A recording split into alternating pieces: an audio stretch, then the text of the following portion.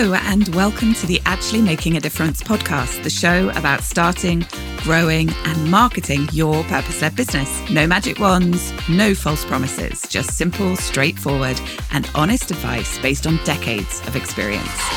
I'm your host, Sarah Price, and you are ready to actually make a difference. Hello there, and welcome to the Actually Making a Difference podcast, your one-stop shop for tips, insight, and support to help you to start, grow, and promote your impact business. This episode is part of a series looking at stories in business. And in our last episode, we looked at the 6 different types of stories that you need in business. Who I am stories, why I'm here, vision stories, teaching stories, values in action stories, and I know what you're thinking stories. But people often ask me where they can find their stories. And I believe there are 3 different places. The first is to draw on your own life. Now, you may be sitting there thinking, oh, but I don't really have any stories, Sarah. But the truth is, I promise you, you do. Hundreds, thousands, maybe even tens of thousands of stories. To paraphrase Isaac Dinesen, to be alive, to be human, is to have many, many stories to tell. Just think about all the people you know and feel an emotional connection to. Each of those relationships contains 100 stories. And think of all the places that you've been, from the hallways of your very first school, to the doctor's office where you got good or bad news, to the villa that you spent your first ever holiday in. Every one of those places is the location of a story. The second place you can find stories is just collect them from the world around you. You live in a world that is entirely driven by and chock-a-block full of stories hiding in plain sight, from the obvious places like bookshops and cinemas to the queue at the supermarket or the local McDonald's. Most of the time, we tune them out or we don't notice them.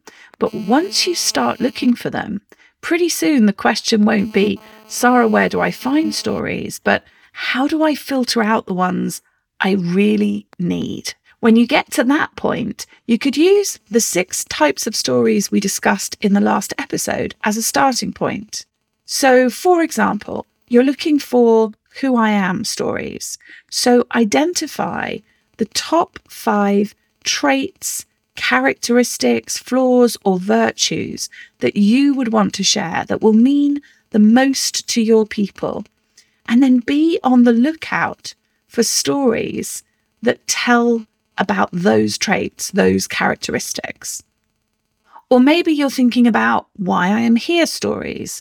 So spend some time thinking that through. Why are you here? What motivates you? What brings you joy? What raises your hackles? Knowing that part of my why I'm here story is about my desire to ensure that nobody has to choose between purpose and profit means that I am always on the lookout for stories about people who have or have not made that choice and what happened. Thinking about vision stories. Okay, so think about what is your purpose? What truly is your long-term vision for the world? The vision that you are working towards, that you are wanting to make a contribution to. And then think about what the barriers are to that. What are the obstacles that your work will have to overcome? Look for stories that speak to that vision or those obstacles. When you think about teaching stories, identify 5 core lessons or 5 core insights that you want to share. And also the 5 top lessons or insights that your people most need to hear. Values in action stories, one of the things that I teach as a central element of Actually Foundations is principles, is about helping you to identify and to clearly articulate what your principles are and how they show up in your business and your marketing. Now, once you have your 3 to 5 guiding principles, your core values in your business, then you can be looking for stories that illustrate their importance, not only within your business, but in the world more broadly. Now, I know what you're thinking stories means knowing exactly what are the key questions, the objections, the concerns that your clients raise, and then looking for the stories that help to answer them. Be curious. You will find stories everywhere once you know to listen out for them. So you can find stories by drawing on your own life. You can find stories by being curious and collecting stories from the world around you.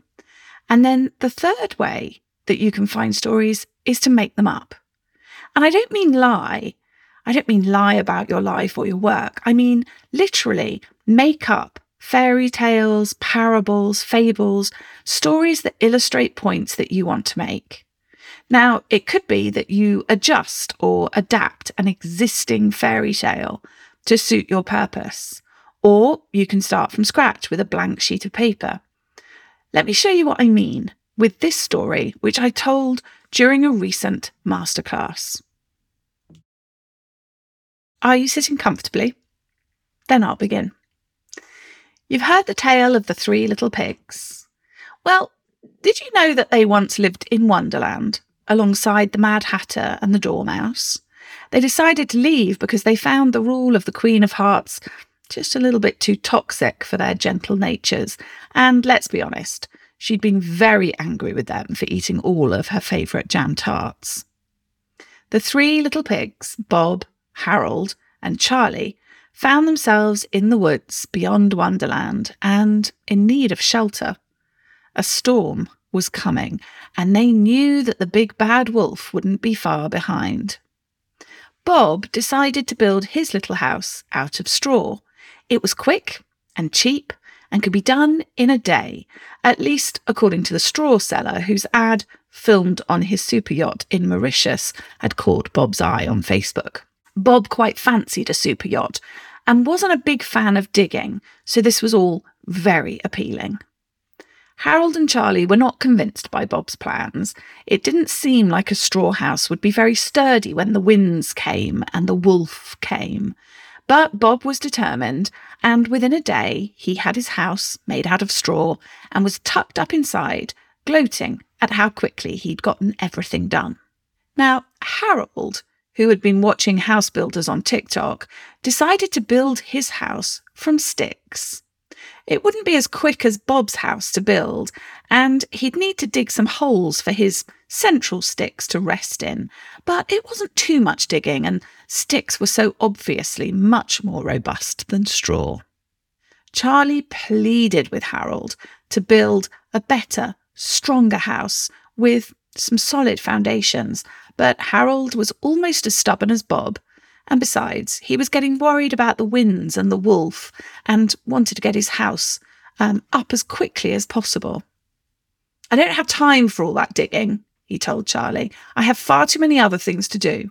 So Harold dug some shallow holes for his central sticks and then built the rest of his little wooden house around them. Within 2 days, he was safely ensconced inside and gloating about how quickly it had all taken shape. Charlie was very worried about his friends Harold and Bob, but he could see the signs of the storm on the horizon and knew he needed to get cracking. So he got to work.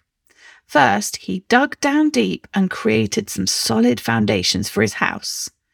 Then he got some proper building blocks made of cement to build his house with.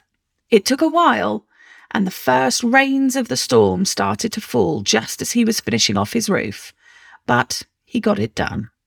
And although Charlie was tired, he was happily tucked up in bed, fast asleep, in his lovely house when the storm began to really rage outside. The rain poured and the winds blew, and Bob's roof of straw sprang a leak almost straight away. All his lovely things got soaked. But although his house was battered by the storm and there were some gaping holes where bits of his straw walls had washed away, it was still just about standing the next morning when the sun came up. Harold's house of sticks had also sprung a leak, and his collection of hats from the Mad Hatter's shop were all soaking wet. But his walls were intact, and he felt proud that his house had weathered the storm. "Storm?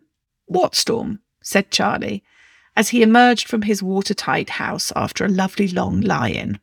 He got to work helping Bob and Harold make repairs and tried to persuade them to adopt his house-building model and get some proper foundations in place for their homes before the wolf arrived. But they were absolutely determined little pigs, some might say stubborn, and they wanted to stick with their straws and sticks. That night, as the three little pigs snored in their respective beds, the big bad wolf came prowling through the dark. Sniffing the air, he grinned to himself. "I smell little pigs," he thought. "How delicious." The first house he came to was Bob's, which, in spite of a day of hard work repairing storm damage, was looking decidedly wonky and a little worse for wear. The wolf took a deep breath in, and then he huffed and he puffed, and he blew Bob's house down. And, well, that was the last anyone heard of Bob. The next house that the wolf came across belonged to Harold.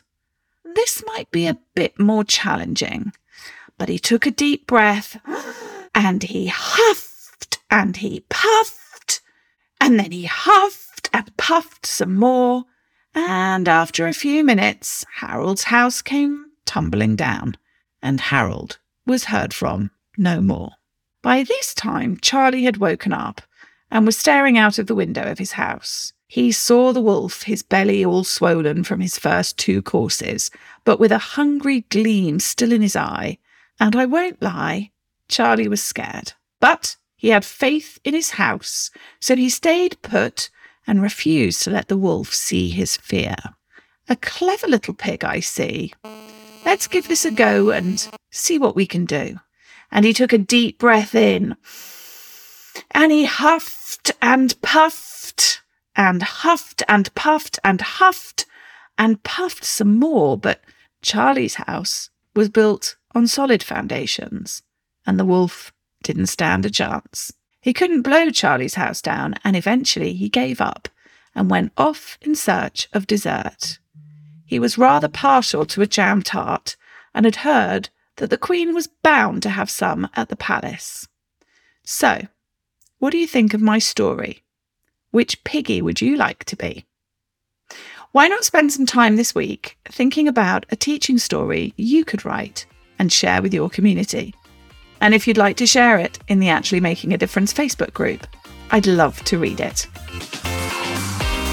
Thank you for listening to the Actually Making a Difference podcast with me, Sarah Price. Come and join a community of purpose in our free and friendly Actually Making a Difference Facebook group. Because now that you're part of my world, you need never feel alone on this entrepreneurial journey, and you will always be welcome.